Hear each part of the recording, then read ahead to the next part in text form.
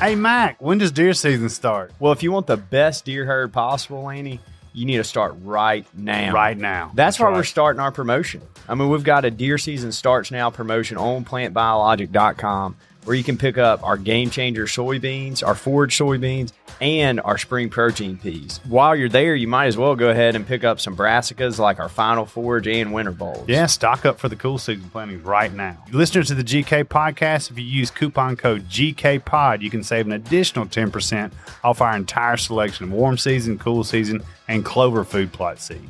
Get started today. Visit plantbiologic.com for an unforgettable fall. Hi, I'm Jeff Foxworthy, and welcome to Gamekeeper Podcast.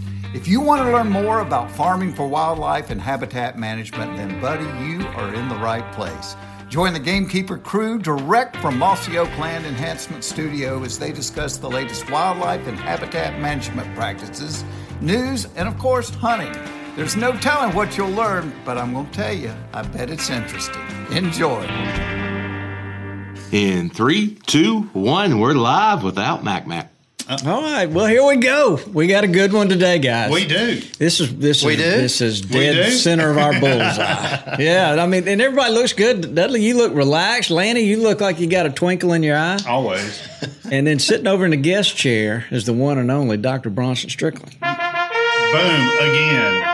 He's our most featured guest. He really is. And how he finds his way over here so much is... I thought you were going to say, compliment me about how good I looked, too, and say something about a haircut. Well, it is shiny. Yeah. Well, I try. What kind of products do you use, Bronson? I've signed some non-disclosure agreements with those. Yeah, I got you. Cutting edge new. Well, Bobby's kind of glowing red over there. We got a new office fixture. Yeah, we do. Right behind me. It's all about living your best life. Does it say live? It says live. Oh, live. I thought coming at you live. Okay. Coming at you live. Oh, yeah, okay. We're coming at you live. And so, Bronson, rumor has it you killed a bunch of pigs and deer this past week. Had a wonderful week last week, and I was in South Mississippi, and for those around here, it was the rut. Oh, nice. Was going on, and so got to see a whole bunch of those cool behaviors that a dork like me likes to see, and scraping and all that sort of stuff, and then was lucky for an arrow and a couple bullets found their way. All right. And so the freezer is stocked for 2022. Man, you must have laid them down. Yeah, it was a good trip.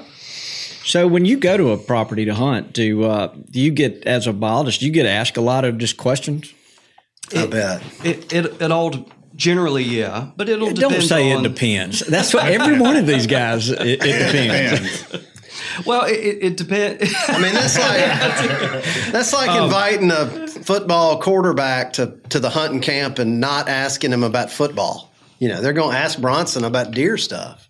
I hope so. It's a few questions come up, Bobby, time again. Yeah. Well, it would be interesting to have him in camp because I bet you know.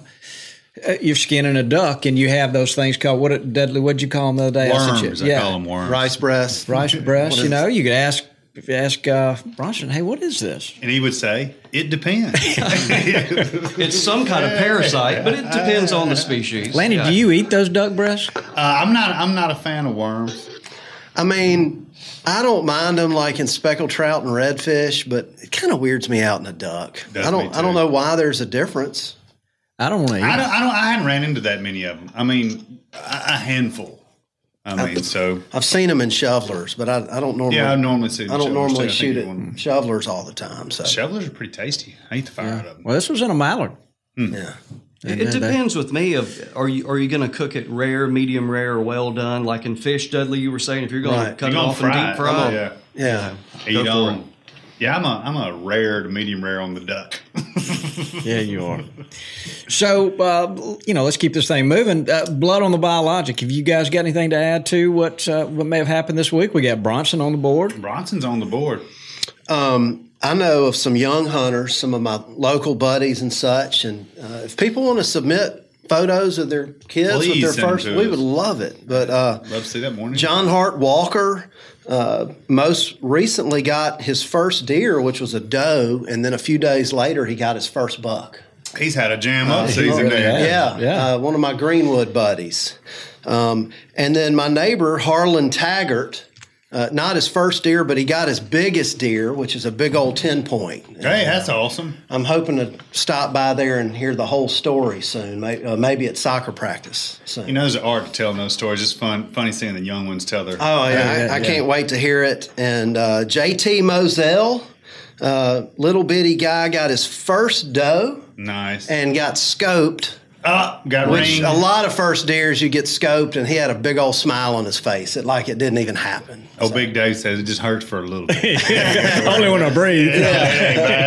He was just eating it up. That smile on his face said it all. Well, we're kind of getting prepared for a little blood on the biologic this season. We're going to have the old youth final weekend doe pig shoot. So hopefully I'll have some stuff to report after this weekend. Well, I walked by here a couple of days ago, and Hayden was in here studying these deer heads. Oh, he's eating up. Bronson, when you talk about, a wildlife nerd, we're all wildlife nerds and love to watch that behavior. He got like some National Geographic exposure this year.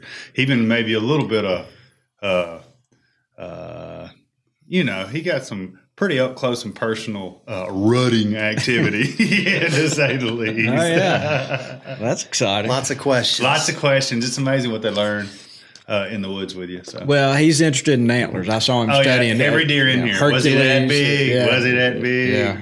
What do you think? Well, Hercules is a good barometer for him to go by. What he wants is to take Hercules off the wall and put his deer up. I promise you that's what it's all about. Yeah, okay. Well, it's tough being at the top. It's tough. Yeah, maybe he'll get specially called into Iowa for when they don't have a great white hunter up there good enough to take one. He might be.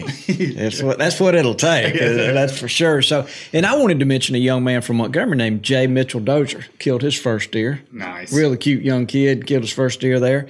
And look, Richie, you had a child. I think your daughter killed her first deer, and you didn't even tell us about Richie. it. What? Richie. Yeah, it's true. So what? Both my girls shot their first deer this year.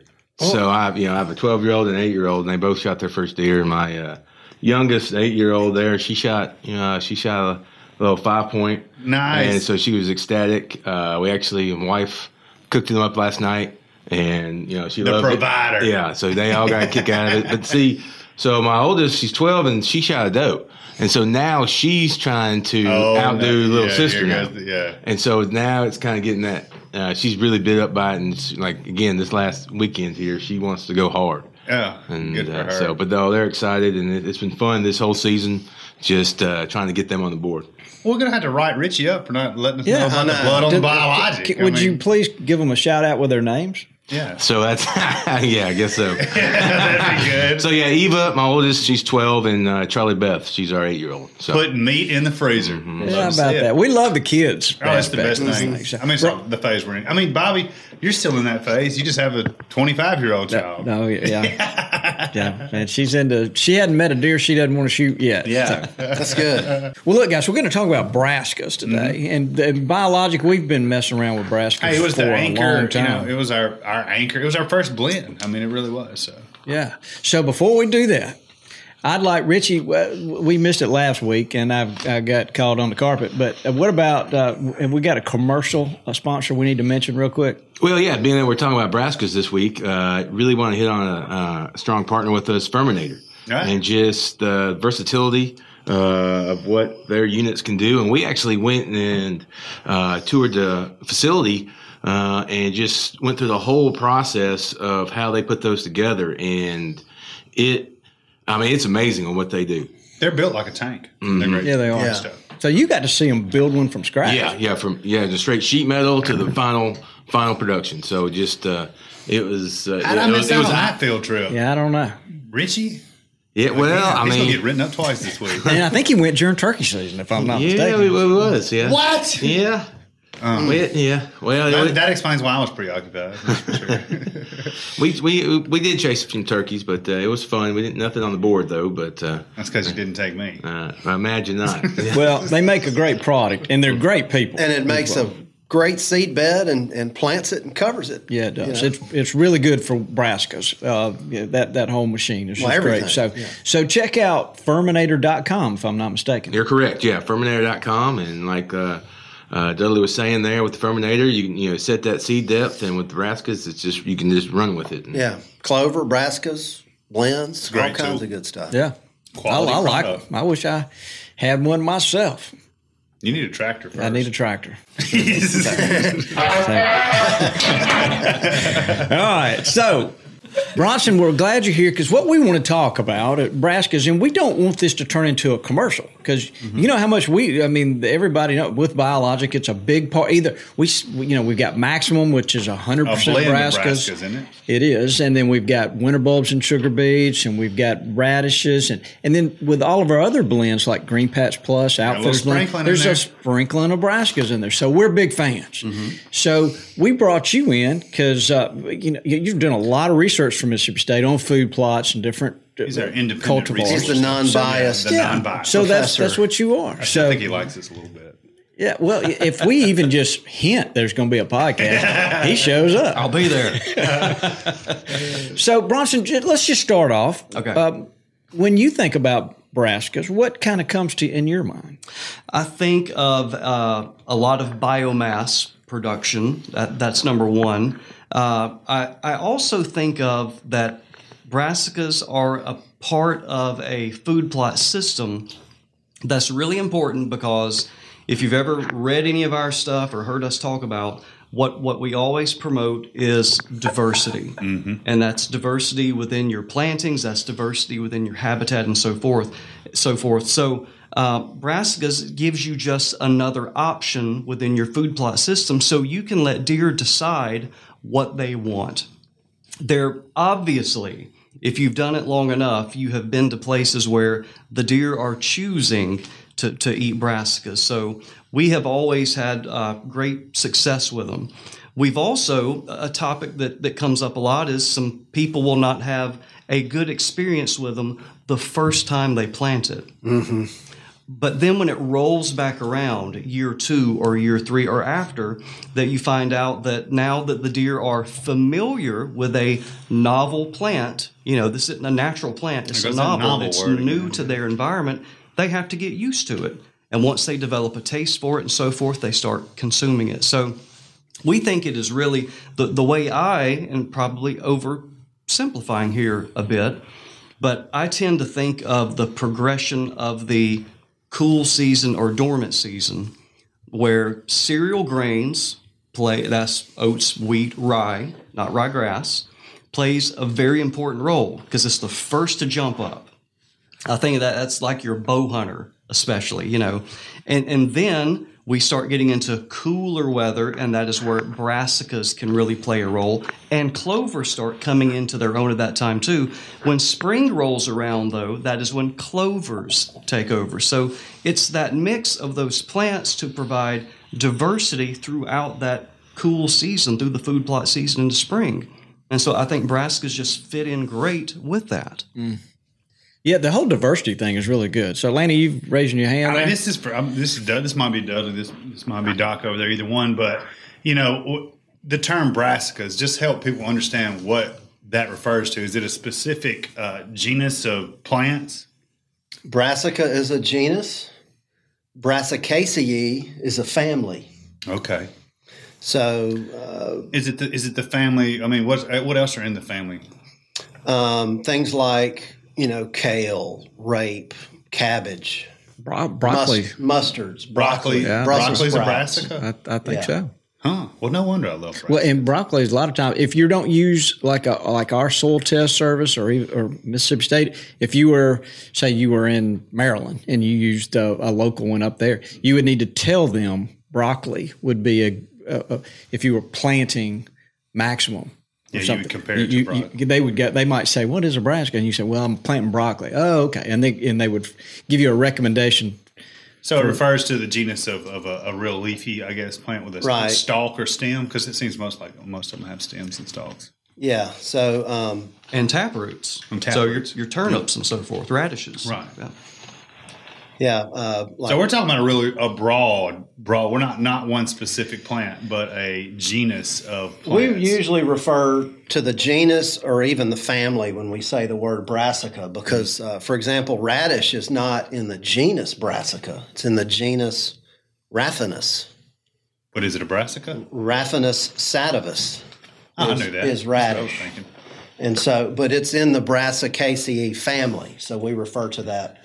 Oh, so you got a family and a genus. Yeah, so genus, family, species. Yeah, so like kale Look at and that. collards. I'll listen a little bit.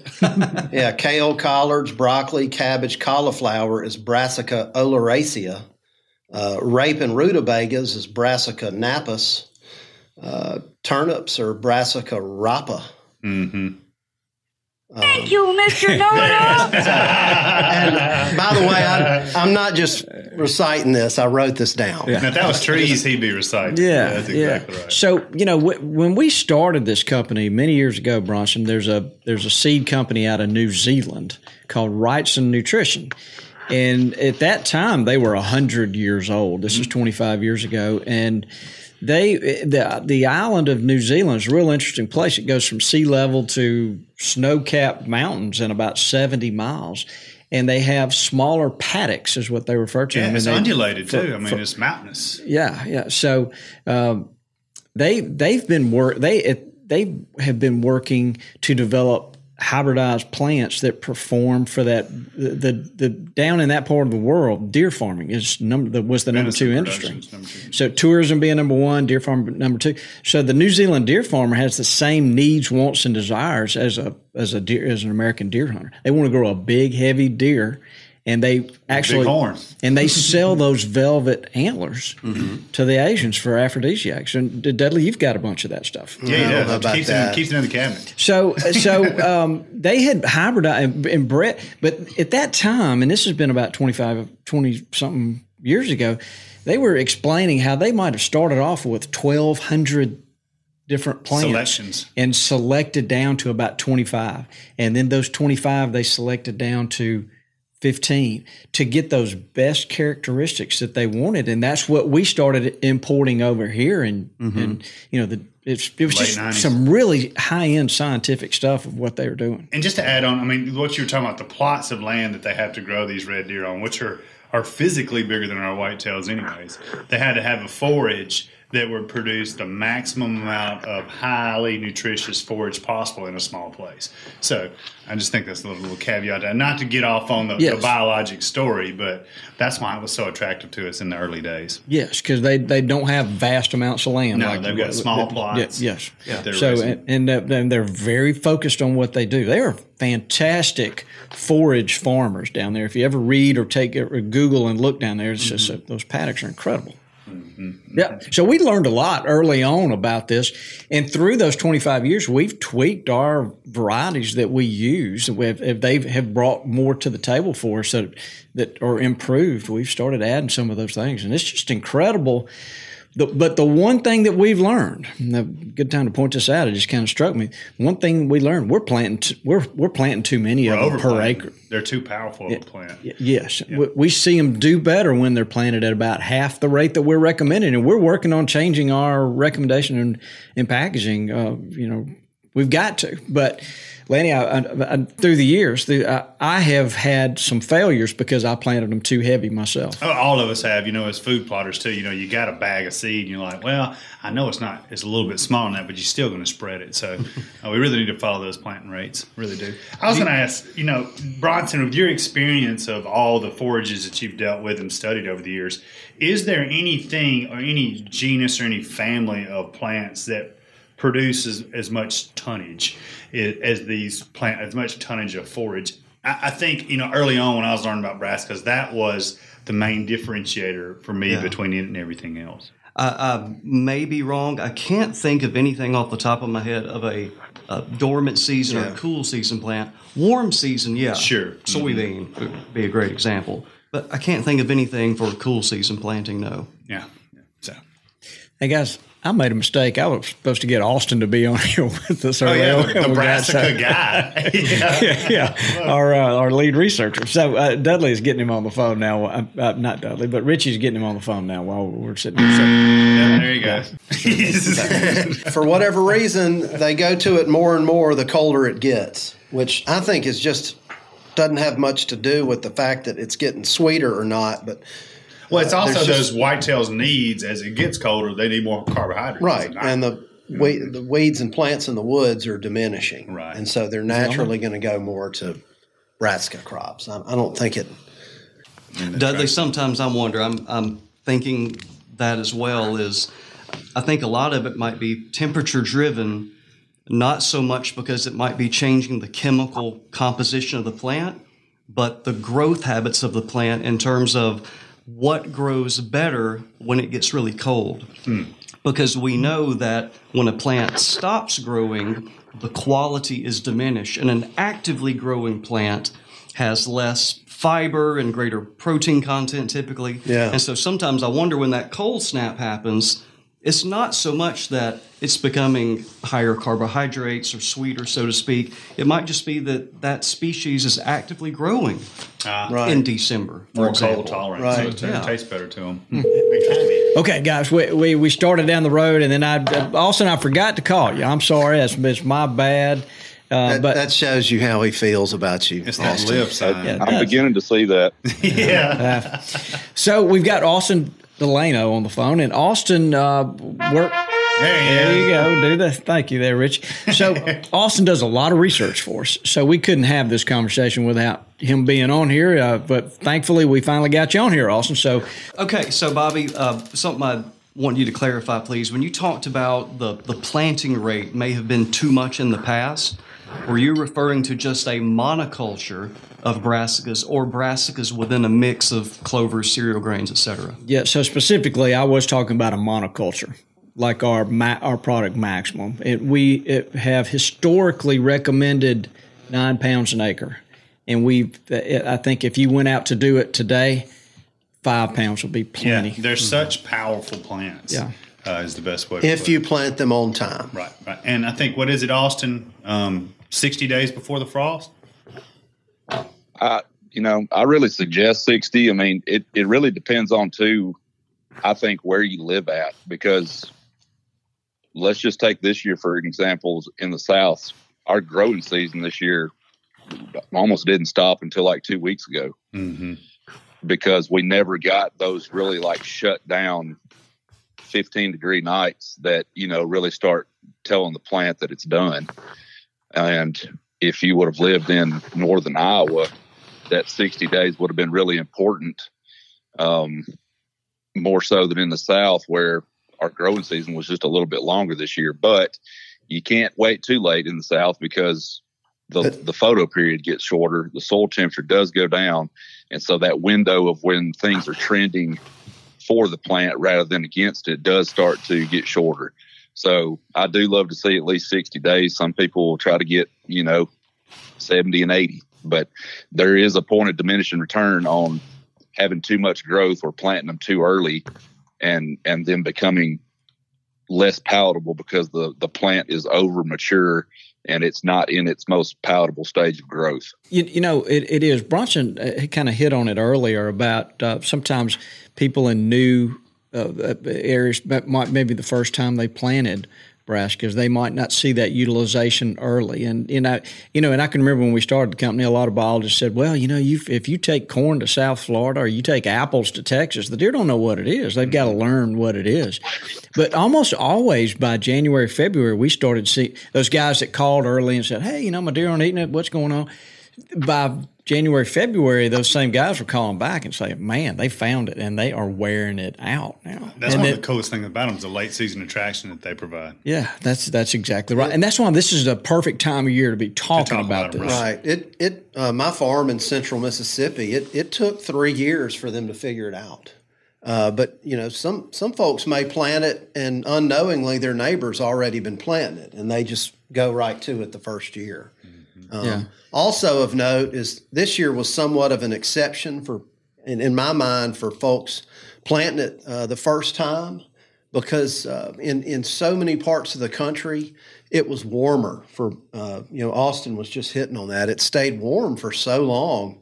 And a lot of areas, radish, deer just love it. You almost have to put something up to keep them out of it. But it took them a lot longer this year at my place to start utilizing those brassica fields. And I just relate that to the fact that it stayed so warm, and there was a lot of food resources in the cover in the woods that normally these earlier frost would have gotten rid of.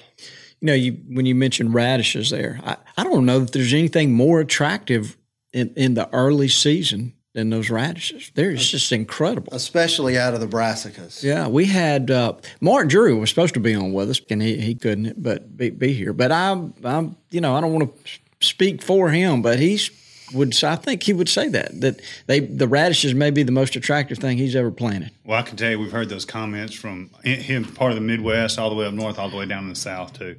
Everybody loves those deer radishes. Mm-hmm. I would add one thing about the story that people have about getting a year or 2 or 3 experiences.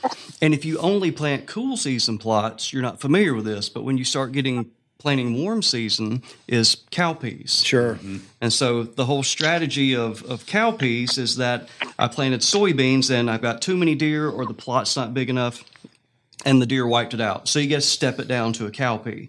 And the whole logic behind that is the cowpea is not as palatable initially until it flowers and then the deer will wipe it out. But then in year 2, after the deer became familiar with it, year 2, you can't get it, an ankle high off the ground and the deer hit it. Yeah. Same kind of phenomenon is that an animal needs some experience with a new forage. Yeah, that's really interesting how that works because right here, it's a learning curve. When we here in Clay County, when we plant brassicas, they start eating them just as soon as they come up.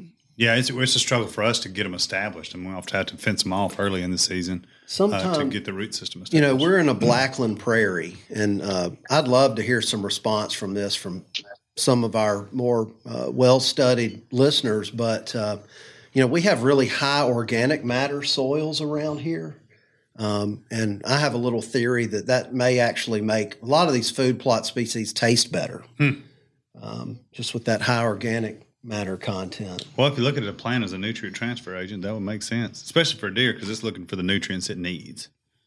Yeah, Bronson, let's kind of go down this a little bit. They are selected browsers. They don't spend the whole evening in one spot. That's exactly right. And that's how God designed them. Our nerdy term is a concentrate selector. The other end of that continuum would be a cow or a bison. We would just call a grazer.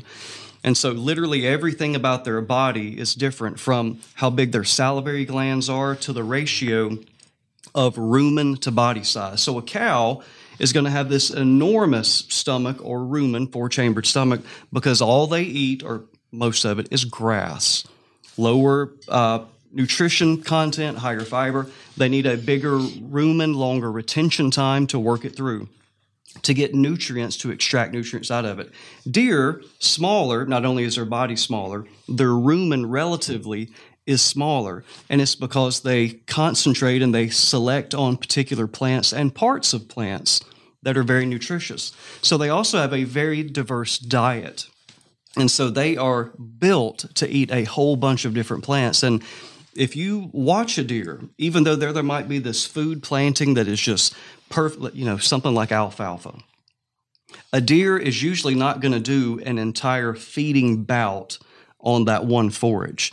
It's going to balance it then with some naturally occurring forages, because it needs to mix those different forages to meet its nutrient demands. We call it's a nutrition, it's a feedback system that goes on with us. And the way I try to explain it is something really obvious with humans, but when you need salt. Mm-hmm. You've got a craving for a salty food. You also know when you've had too much salt. You shy away from that type of stuff.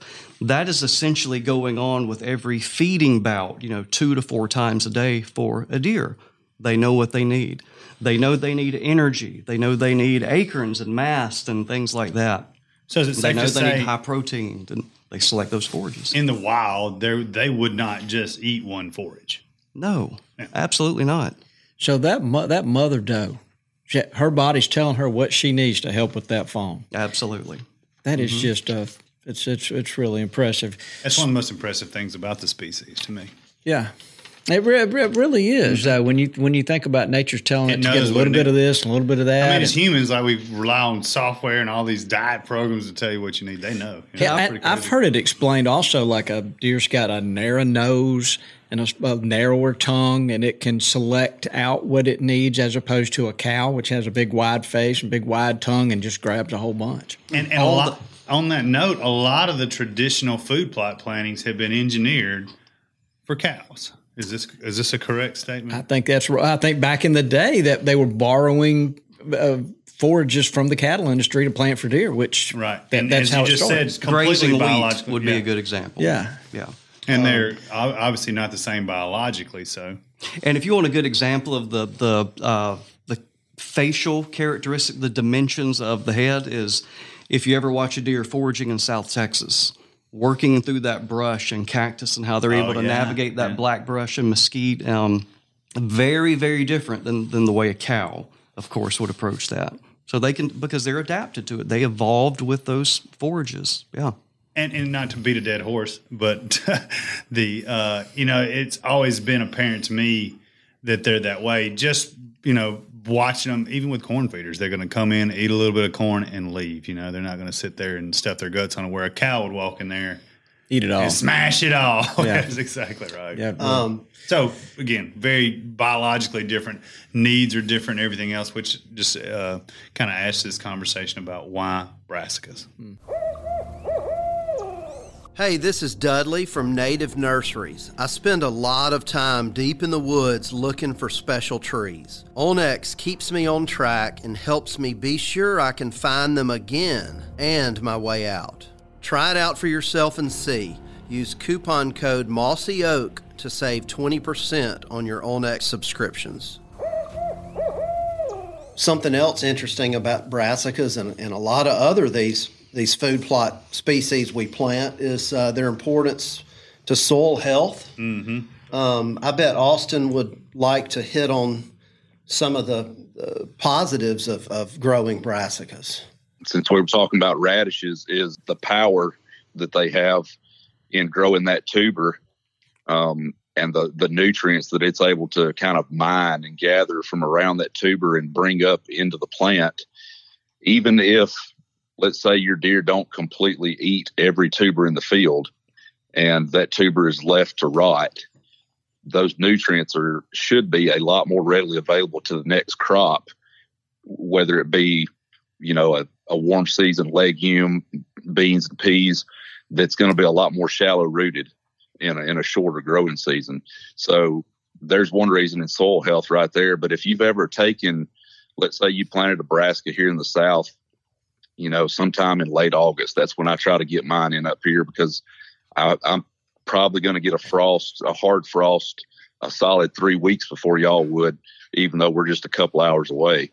But if I get my radishes put in towards the end of August and we have a really good growing season, plenty of rain, I've dug up some of the tap roots, like taking a backhoe so that you can actually dig through some of our churty soil. And the actual tap root on the bottom of that tuber, gets down to 18 and sometimes 20 inches below where you would normally pick it up and it would break off. Yeah, so, I was reading about that earlier, and some folks have dug, it's like a little string at this point, but they can go as deep as 6 feet. And it's pretty amazing. Sorry, go ahead. So that shows how they can get, so say somebody planted corn the season before and put out a bunch of nitrogen. Well, nitrogen moves through the soil very quickly and can get too deep for a crop. But that's the beauty of brassicas, radish being one of the main ones. It sends down that taproot that almost turns into a little string, and it's able to pull nitrogen out of the soil and bring it to the top. And then when it dies, it leaves it near the surface. So would that be a tuber on the... It's actually a taproot, and we just call them tubers, just out of So you got that big taproot going on. Then you got all these almost microscopic hairs that run down and around all of that tuber. And you've explained this to me, Doug. Yeah. That's why I'm kind of restating it. So like what Austin's saying, it's bringing that nitrogen up in that living matter. And then when it dies, it makes it shallower and more available for other plants. But doesn't it also create air cavities in there which aerates the soil too and makes it better? Yeah, I mean when it dies, that little the top portion, which gets bigger, helps push the soil to the side, and it's almost like tillage right next to the root. But then the deeper you go, when that dies back, not only is that root leaving nutrients on the surface, it's creating a little hole, so it's improving drainage. I've got a field that some loggers kind of messed up, pushing the topsoil off to the sides, and it became concave and was holding water.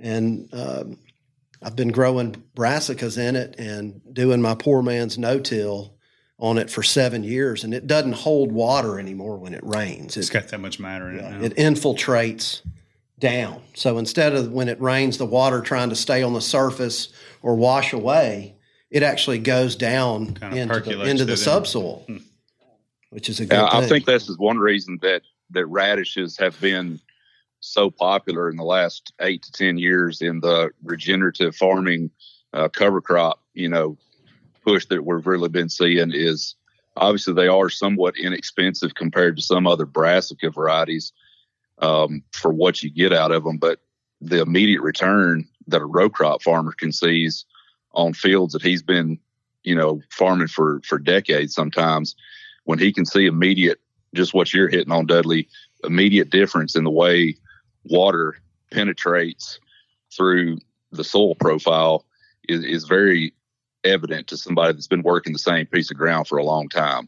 And so if they have enough of the radishes planted in the cover crop to create these voids through the soil profile, once that radish root is rotten and you've got these voids in the soil, that water can once again move through the profile of the soil in a more natural way rather than that very compacted layer that we see so many times in, a hard pan, as it's often referred to. It's pretty immediately evident when you can start seeing the nutrient levels per a soil test be higher immediately after a crop of that has rotted on the ground, and you take soil samples. It's pretty evident to the people that are really paying attention to the health of their soil, not just in numbers, but also the way what happens to it 3 days after rain, because they've been working that soil for so many years. Right. And, they're known for suppressing nematodes. There's different species that have better traits than others. I think some of the mustards and turnips are better at suppressing nematodes. They have weed control activity. I hope I'm pronouncing this right, but glucosinolates is like a natural weed inhibitor that it's like a root exudate that just helps suppress weeds. And so, a lot of these organic farmers and no-till farmers like that.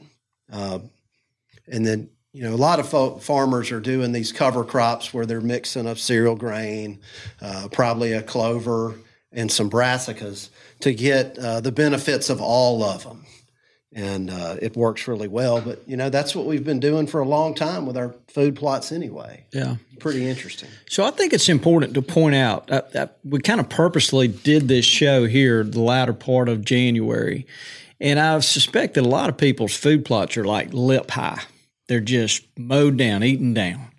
But as a gamekeeper, that's not where you want it to be this time of year. You want to still have some groceries out there available because, like, if you look at the weather for the next 4 or 5 days, Bronson, I know you have, it's going to be really cold here in Mississippi and Alabama in the 20s for 5 more consecutive nights. And, those deer, everything in the woods is kind of playing out. So had a guy had some brassicas and managed that field and had some left still standing, I mean, those are groceries in the refrigerator, so to speak. And you got to go to not just the next week. We have to go until spring green up. That's right. So we've got all of February and sometimes half of March we've got to think about as well. And when mast has been consumed, and then you haven't managed your habitat and you don't have a lot of food plot forage, deer have evolved to live through that type of lack of forage. So think about before we were ever here, planting anything, there wasn't a lot on the landscape in February for a deer. So they actually will lower the number of foraging bouts, even voluntary intake. If you had them in a pen with food right beside them, they just don't eat as much that time of year. But if you're interested in antlers and body size and maximizing fawning rate, set up a system to where they go into spring green up not having to make up such a deficit. So don't go in 20 pounds underweight when you can go in 5 pounds underweight, or, just for example. Yeah. And then you start at a higher spot. And the rut is so stressful. Right. And then this part of the world, our rut's going on right when all this, when the mast is really beginning to be harder for them to find. Right. So I think it's more. It's super important that guys think about this and trying to have diversity on their food plots. If I'm not mistaken, now that one of these brassica plots, if they're done right, where you're talking about 8 and 10 tons of forage per acre. Yeah. Mm-hmm. Now, 8 to 10 tons of forage per acre. Bronson, what would wheat for like a forage wheat per acre? What would that? I believe. I think it's rare to get above 5,000 pounds. Yeah. I think 3,000 to 4,000 would be. Don't quote me. I'm going from memory here, but so a couple of tons. A couple of tons. So we're talking about doubling that. Right. And I mean, if you're the amount of forage, and as we say this, I'm not knocking cereal grains. I think they're very. I don't think anything is a silver bullet. Well, it just goes back to what Bronson was saying about diversity, having a little bit of everything on there. Mm-hmm. But, I just wanted to point out, I can remember when we started the companies, I went to a hunter's night out, and the guy who was wearing overalls, I'll never forget it, he put his thumbs in his overalls. Of course. And he said, I plant that stuff right there, my deer eat it to the ground. And by the end of hunting season, there's nothing left. And I thought to myself, that's not what we want. Right. Well, really, this time of year, too, is when they need it most. That's right. Yeah. If you're up north, one of the beauties is that snow can fall on it and somewhat insulate the crop. You start getting below 15 Fahrenheit at night, several nights in a row, your radishes can start breaking down. Things like turnip and rape can handle colder nights. So some of the middle states, and somebody correct me if I'm wrong, but they may lose out a little bit in some of that late midwinter where you can get some kill on that. But the bulbs stick around. But if you get a little bit further north where it seems to get under a blanket of snow and stay most of the winter, I mean, that's a gold mine right there. So it's like put in the fridge for free, and then the deer can paw it up and eat on it as they need it. Yeah, Todd Ammonroot, who lives in Minnesota, he talks about those deer just pawing through, and those tubers in that part of the world, he grows them. They're about the size of softballs. Right. And then, some of my plots I refer to it as have petered out a little bit by now, but there's still some green growth on top. And the turnips are still, they seem to have a little bit less water content, so they last longer in the soil. The radishes are starting to degrade a little bit more now, and they're chomping on a lot of the turnip taproots. And everything else is starting to decompose. But Bobby over here, he played his cards right this year and had some fancy soil test work done and put like a micronutrient package out, whole 9 yards. His stuff looks as good as mine did in October, and it's almost February. Yeah, it's still nice and green. No degradation look to it at all. Deer in it every afternoon. One of the points, it's been incredible. I've learned a lot, and it just goes to show if you try to cut corners, especially with very hungry crops like corn or brassicas, it's I don't want to say it's not worth the effort, but I want to say maybe put more time and effort into less to make sure that everything is done right.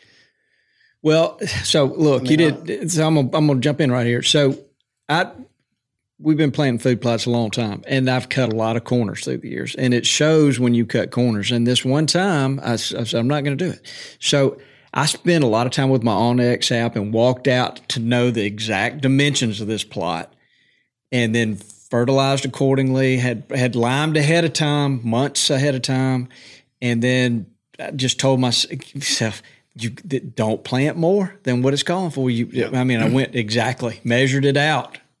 And it was just all the difference in the world. So you finally did what you've been telling everybody else to do over the years. My fields have slacked a little. My place is really hard to get lime to. And my fields have slacked a little bit on the pH. And I noticed that this year for the first time. Normally it stays green on through the season. But this year we, planted them on time, put the right amount of fertilizer out, came back, reapplied 100 pounds of nitrogen per acre. Probably in early November. We planted in the 1st September. Looked great. But then a few weeks ago, it started looking depleted.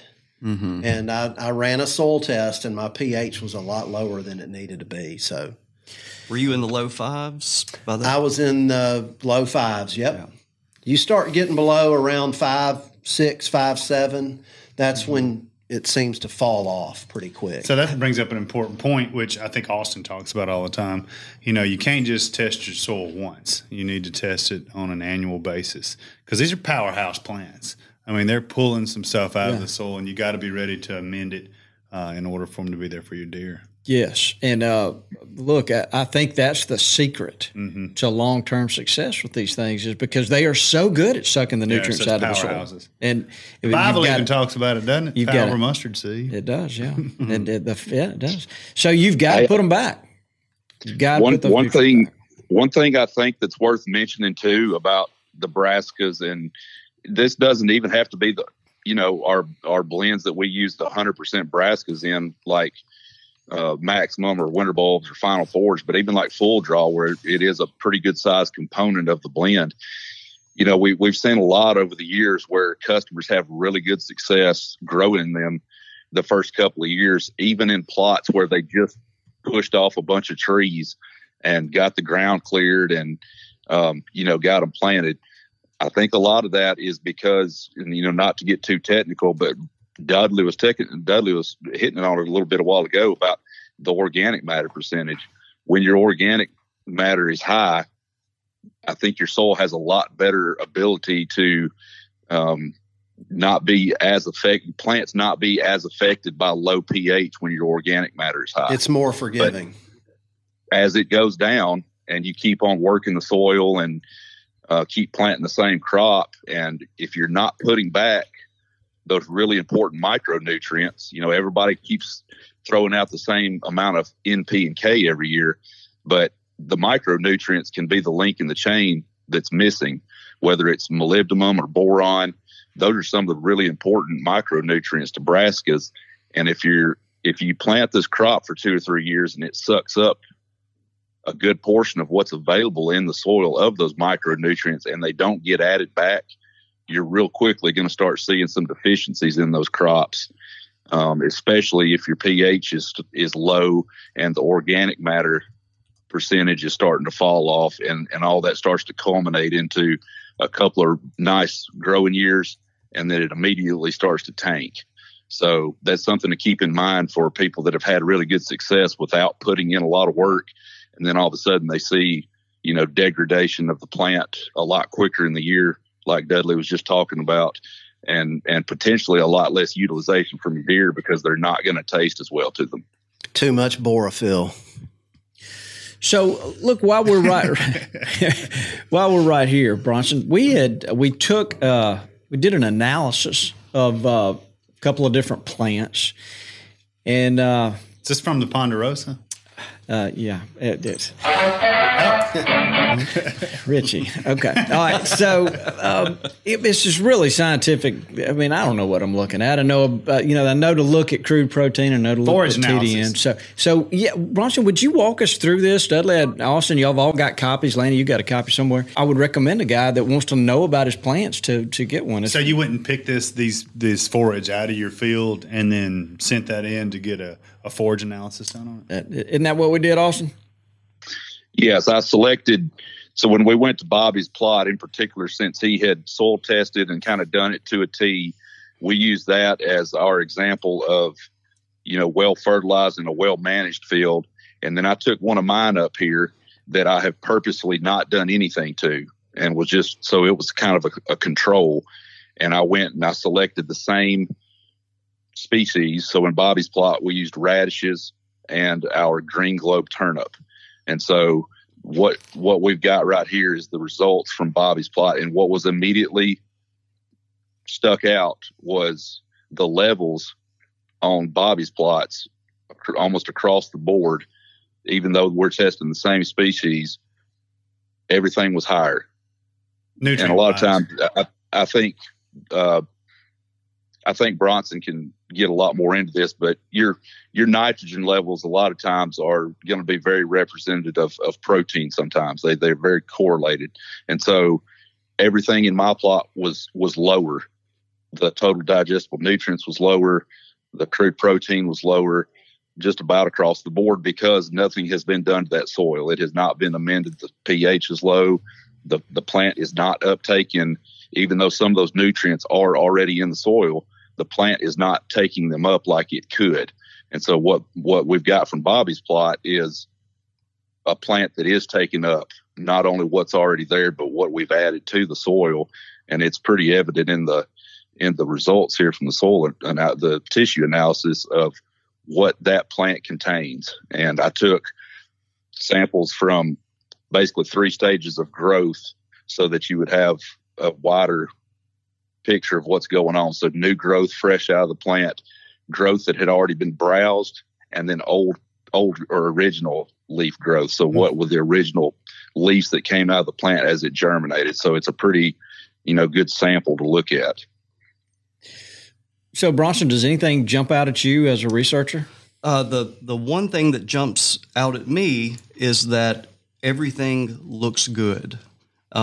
Starting with, the thing we typically always concentrate on is crude protein. And so on both these, you're looking at a low of, I'm rounding here, 25. And the other one is 28. So that is really, really good. We say that deer only need 16%, at the most 18%, to live and function, But we typically, one reason that we like to have our food plot forages be in the 20s and sometimes up to 30 is because a lot of the naturally occurring forages are going to be 14% and 12%. And what we were talking about earlier is they're going to mix those things. So a deer and a ruminant doesn't just need protein. There's 50, 100 or greater, of minerals and chemicals and enzymes and so forth that are interacting, that they're mixing together. But back to your point, Bobby, when you look at the mineral composition, everything with this is at or above what a deer needs. So yeah, the fiber as well. The reason we look at fiber is it's the higher the fiber content, the more difficult it's going to be to get digestible nutrients from that forage. And so there's acid detergent fiber, neutral detergent fiber, all that looks great. And again, the minerals look good as well. And there's really, I appreciate what you did here with the prepared soil, the amended soil. But the good news, I would say, is that there is definitely a difference, but it's not overwhelming. So it's one of those, here's evidence here why doing that pays off, but at the same time, getting a crop out there is still helping. Most important. Yeah. Could you speak to the difference in amount of forage produced between the two plots, Austin? I know you went and looked at the Ponderosa at Bobby's place for sure. And I know you spent a lot of times in your food plots, but I heard Bronson was just saying there's definitely a difference in a food plot that's got the proper pH and the proper nutrition. Or is that too big? Yeah, it would take a pretty scientific, venture to really gather that, because you would need to gather you would have to measure off plots and gather biomass and everything else to get, tonnage per acre and all that. But I will say, like Bronson said, the important part is getting this stuff planted and having the food available. But I will say, kind of like what Dudley was talking about, I do see a difference, even though I am in a little bit colder climate here, of the keeping of the plant relative to its fertility. So, we do have a lot colder weather earlier in the year here than even a couple hours south, but my plants are eating a lot further to the ground because I've got an extremely high deer density to deal with. But the color, there's so many things when you've been looking at these same varieties as for as many years as I have, I can spot when one of them's not healthy pretty quickly. And it's pretty evident that you do see some difference in the keeping ability through the growing season, and when the growing season stops and the plants start getting into, starting to struggle a little bit because of cold weather and that sort of thing, that the more well fertilized and amended the soil seems to be, the plants do seem to get stressed out from little things a lot less. So the amount that they put out I'd love to look into that, but that would require something beyond what I'm capable of doing here with the tools at hand. But like Bronson was saying, I studied this whole sample analysis with a ruminant professional. He looks at these all day, every day, and he was pretty blown away by how, like Bronson said, across the board, everything is at or above what a deer would need. But one of the things that stuck out to him, and it's beyond my education, but it makes sense. If you look down at the very bottom with all these numbers, that relative feed value, he said, is one thing that they look at a lot, because it's basically a grade of the overall quality of this forage for a ruminant. And you'll see that their scale is 95 to 200. And the turnip was at 307, and the radish was 260 on the relative feed value, and it's just way over what they would normally see in a typical forage. So that just tells me that what we already know, that it's just really, really good groceries for a deer to put in their bellies. Austin, would you tell people how they could go about having one of these tests done themselves? So if they want to do like a this, leaf tissue analysis. Yeah. So it's the same people that do our soil test, Waypoint Analytical, and you can call them, email them, and just request a tissue sample bag, or you can do it yourself. If you basically take the large freezer size heavy duty Ziploc bags, and if you can envision a quart-sized bag packed completely full, that's about the size of the sample they need of each type of forage that you would like to sample. And so if it was clover, you would want to get, as much as you could stuff into a quart bag, basically. And, there's some different ways you can go about it. If you want to look at everything, the stems, or if you want to just measure the actual leaf forage itself, you can do that. I included everything so that we've got a little bit true picture, because when you see a deer eating these, you don't see them just eating the leaf. I mean, they're stripping the stem and eating the whole thing. So I kind of wanted a picture of what the whole thing is from a analysis standpoint. But that's the amount that they need to send off, and it's just like a soil sample. They shoot your results back, and you've got this long list of a ton of things that are way over my head. But you can talk with somebody that can really walk you through what your sample is showing you and what it says about what you've got planted and where it stands at on a nutrition scale for the animal you're trying to feed. And with us, that's deer. Yeah. Yeah. And it's waypointanalytical.com, guys. So if you want to do that yourself, I recommend it. Yeah, that way and Bronson, you guys do it all the time. We do. Yeah. You can send that same sample through the Mississippi State Extension Service, working through your county office. Same, but when they're doing soil tests, they can do forage analysis for you as well. So Kerry Jones at the Soil Lab. There you go. That's exactly right. Yeah. Does the fiber have to do with digestible nutrients? It affects it, yeah. Gotcha. Yeah. Yeah, I think cows can process lignin and harder to break down materials more easily than a deer can. Mm. Yeah. Gotcha. And horses as well, completely different mechanism in how they do it. They're a monogastric, not a ruminant, but I mean, they Bermuda grass. The deer aren't going to eat that. Fescue, deer aren't going to eat that. So, but now physiology. A horse can founder, can't they? If they eat something that's too rich. Yeah, they can, and so can ruminants as well. Yeah. Is a deer a ruminant? Yes. So a deer could founder. Founder is what's rumen acidosis is kind of what it's called. Yeah, and it's just.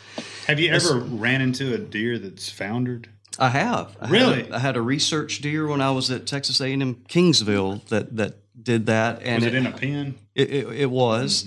And it was probably something already going on with the deer, but it had eaten too much of we call it too much of a hot food, but it was too energy rich. And its feedback system wasn't working for whatever reason. It ate too much. And we had to call in a veterinarian. And its hooves, not to be mistaken with sloughed hooves from EHD, its hooves were intact, but grown out about this far.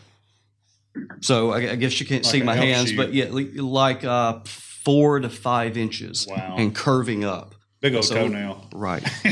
Wow. Yeah, that's interesting. So, Bronson, from a researcher perspective that's studying all these things, what questions are we not what are we not talking about here that we need to?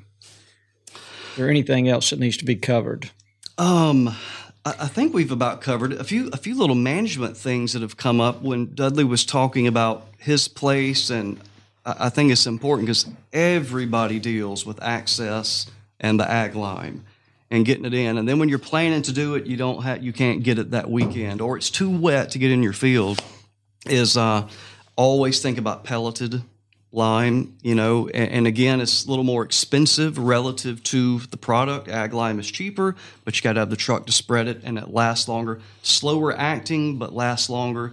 The pelletized lime is more instantaneous, more expensive, but it's not going to last as long. If you're on that regime, you definitely need to do a soil test every year to get where your pH is at. And then also some of these, the liquid application is now. So again, they're, relative to the neutralizing value you're going to get per acre, they're going to be the most expensive. But if you have a 4-wheeler and a sprayer, that is one way you can address pH problems. Yeah, I've priced pelletized before, and it's out of my budget, unfortunately, for the acreage that I have. I'd like to do, certain parts of some food plots and pelletize, but it seems like 10 years ago everybody referred to some of these liquid liming agents or whatever as snake oil, and I feel like nowadays some of that technology actually works. Mm-hmm. And they're getting better and better at it, and there's different formulations of it. I'm still trying to learn as much as I can and test some things, but they're on to something for sure. Right. I agree. And working with our soil scientists, we had looked at some of that as well. And that's not to say there's not some snake oil products out there, but to generally say anything liquidized to improve pH is all snake oil is false. Right. You can do that right. Another little thing that from research, but I think speaks to the power of the nutrients in the plant and the deer being able to discern it, is that shout out to former graduate student Jacob Dykes and Marcus Splashley. We were all cooperating, Steve Damaris, all on this project, but we had species of forage. I think we were using deer vetch at the time, but and adding different types of fertilizer components to it. And what we found was that when we added phosphorus, because phosphorus was limited, you're not going to see this effect if the nutrient or mineral is not limited. Phosphorus was limited. When we added phosphorus to that forage, not only do you get a difference in a biomass response, but right beside each other in cafeteria style, the deer could detect that it was phosphorus enriched and selected for that over the same species of plant that had not had phosphorus limited. So they can pick up those differences, and they're gonna go to it and use it. Interesting. Yeah. So, so cool. I don't think this has come up. I try to do about 30% of my food plots in brassicas every year. The other third is usually clovers, perennial clovers with maybe some annual clovers mixed in. And the rest of my places, I like to do either in a cereal grain or like a blend, like a wheat, oats, clover, brassica blend. Bobby? No, I think that makes a lot of sense. And when we certainly see those blends, like you just described, as being what most people are comfortable planting. Yeah. That's and what's more in the marketplace. And it may be for the economical sake as well, but they perform well. Those are all components that deer love. Mm-hmm. One thing with that, Bobby, for people that are mixing themselves, is that's the feedback I get a lot too, is if you go overboard on the brassica, not only, as you mentioned, you could diminish the production of the brassica, but then also you're going to outcompete those other forages in your mix as well. And so again, thinking about getting you to spring green up, and at spring green up, clover is going to be very important. So you want to make sure you have a healthy crop of clover as well. Yeah, we love clover. That's a whole nother show. We've kind of touched on that before, but I think the older we get or the more we plant or doing this, the more value we see in clover. And don't get Toxic started on it. Last week he hit on it hard, but I tell you what, we're changing subject here, but it was an incredible year for clover, or an incredible fall for clover. And I think in just about any part of the country, because it stayed warm for so long. Well, I think our big takeaway today is, we've told stories. Austin, we finally got him on here, but we've all told stories about brassica. And I think we all think brassicas have a part in a gamekeeper's management plan, and it planted in a diverse fashion. I think Bronson's over here nodding his head, so I think that means he agrees with us that we're not saying only plant brassicas. No, we're not saying only plant one thing. That's right. We're about diversity, and that's one thing. Bronson, you're over here preaching as well, so we're on the same page there. Absolutely. But if I can just point out one little thing that I have learned the hard way. And I used to think if 10 pounds is good, 20 pounds is going to be better. And that is not the case. No, not with these So plants. you need to measure that plot, and there's a lot of ways to do that. onX is one. A rangefinder, Leopold rangefinder. But know how big your plot is and then figure out what you need. Yeah, you can get away with overdoing cereal grains or clovers, in my opinion. If the seed population is too high, and sometimes you're just creating more forage, but plants that get as big as brassicas, they need to have their space. Like a plant every 6 to 8 to 10 inches, 12 inches. Yeah. One thing we've tinkered with, and we've only done this for 2 years, and we didn't devote a lot of acreage to it at first, so I want to do it for a couple more years. But I've always also tried to think about plantings for people that only care about, of course, this wouldn't be a gamekeeper type person, but it's just hunting. I think I know where you're coming from. I just want to see deer in November, December, October. So we started tinkering with cereal grain planting rate. And so we did the normal rate, double the rate, and triple the rate. And during deer season, the double and triple the rate, of course, it outperformed and you had more biomass. But when you roll around into late winter and early spring, where competition is starting to take place, the regular old prescribed rate performs just as well come March. That's interesting. So, okay. I thought you were going to say that you can plant, if you're planting brassicas a little bit late, you can afford to plant them closer together because they're not going to get as big. They're not going to get as big. It makes sense. That makes a lot of sense with the cereal grains too. Well, I like the idea of guys paying attention to and going by what's recommended in that soil test. And I think this all starts with that soil test. 100%. And those aren't very expensive to do. Mississippi State officer, $8. Yeah, that's $8. Well spent for sure. So Look, I'll tell you what, I'm a big fan of the brassicas. I've got a field right now that's nourishing a deer herd, and I'm excited. I enjoy watching the pictures that I get. And okay, Richie, you can just calm down over there. He's on that Ponderosa. He is. But I'm just so proud that my plot isn't lip high. Now, there are parts of it around the edge is lip high, but out in the center of it, and they're slowly. So I know that they've got something. You even picked a 5-gallon bucket for me. Yeah, we ate. Yeah, they were delicious. Deer meat for dinner. We cooked up some biologic. How was it? It was excellent. Had a little Gamekeeper Butchery Tasso in there and a bunch of biologic brassicas. Did you put some ham in it? Gamekeeper Butchery Tasso. Is that what Tasso is? Okay, I don't know what Tasso is. Get with the game, Bobby. Yeah, Bronson, you see what this is. Of course, I knew what Tasso was, Bobby. I didn't know till last week. Well, look, is there? Here's opportunity. Is there anything left to discuss, Bronson? That's something that you think we need to point out? I think you covered it already. We always emphasize diversity, and a brassica is another tool in that toolbox. The same way you heard me say a cereal grain is important and a clover is important, so is a brassica. So I just think let the deer choose what they want to eat. Give them an option. Give it a couple years for them to be exposed to that forage, and more often than not, they're going to get accustomed to it and consume it. Yeah, that sounds good. What about you, Lanny? The brassica is a workhorse. There is no silver bullet in anything. So to Bronson's point, you got to do it all, but the brassicas are a great thing to have in your arsenal when you're trying to grow quality deer forage and a lot of it. So, and they taste good too. Yeah, they do. Dudley? I learned before the show, but by watching my fields this year, that you can't cut any corners. And by seeing your crop and how successful it was, that when I plant brassicas, I'm not going to cut corners.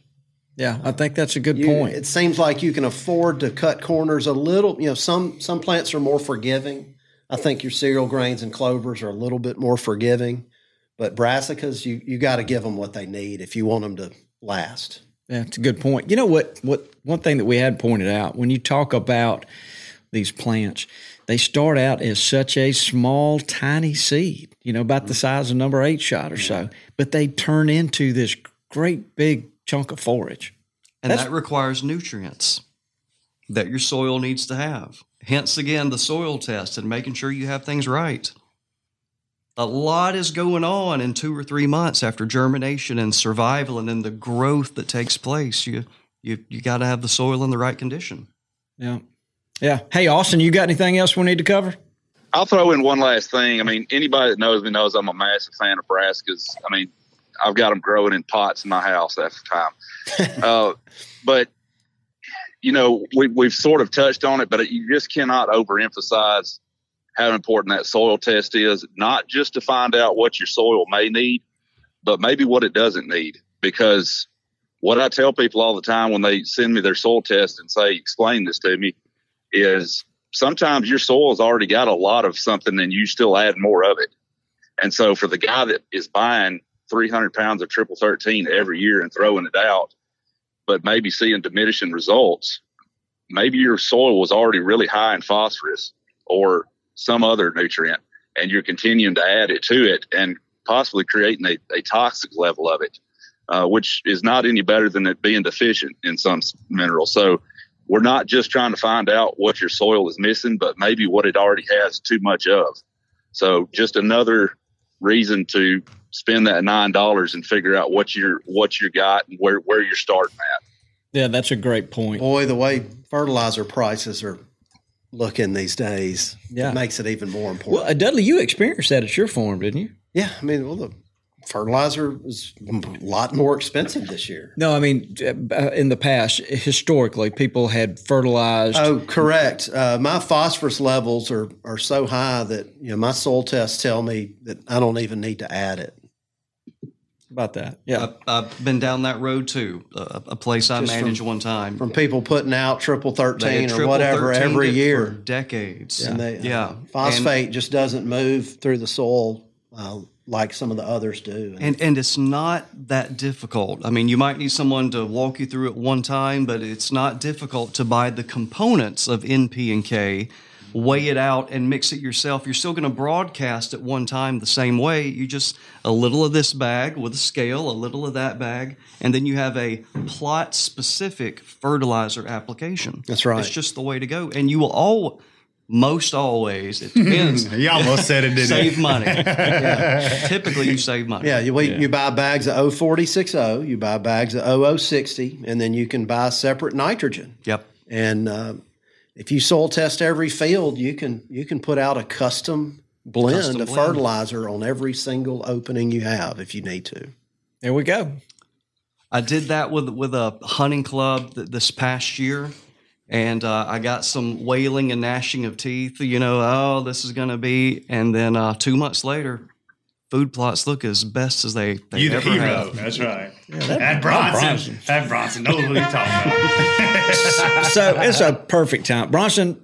Dr. Bronson Strickland, he's from Mississippi State University. If anybody listens to our podcast, you're no stranger. But we just want to sing your praises. And Mississippi State, we appreciate y'all coming over here and answering questions and putting up with us. Anytime and every time, just let me know. Happy to. And we're going to send you home with some trees from Native Nurseries. Boom! You can plant them on your personal place or out at your our demo forest. Demo forest. We got a demo forest. I like that. Yeah. So once we get off this, we'll talk about the mix you guys need. Okay, sounds great. Thank you. Yeah, well, we're pleased to have you. I've got you a levy sling. Nice. So this next year you can gunsling. Whose turkey shells are those? Are those mine? Those are mine. Those are my Apex turkey shells. Oh man! All right, look, we've been 20. What's up? Well, are you shooting 20 now? No, Hayden is. Yeah. Well, Hayden needs some shells. Yes, he does. Well, look, guys, we've been going a long time. This is fascinating. Thank you for coming, Dudley, Lanny. It's been really good. Richie, living it up. You're getting a little bit carried away on the board over there. All right, so why don't you say goodbye, Dudley?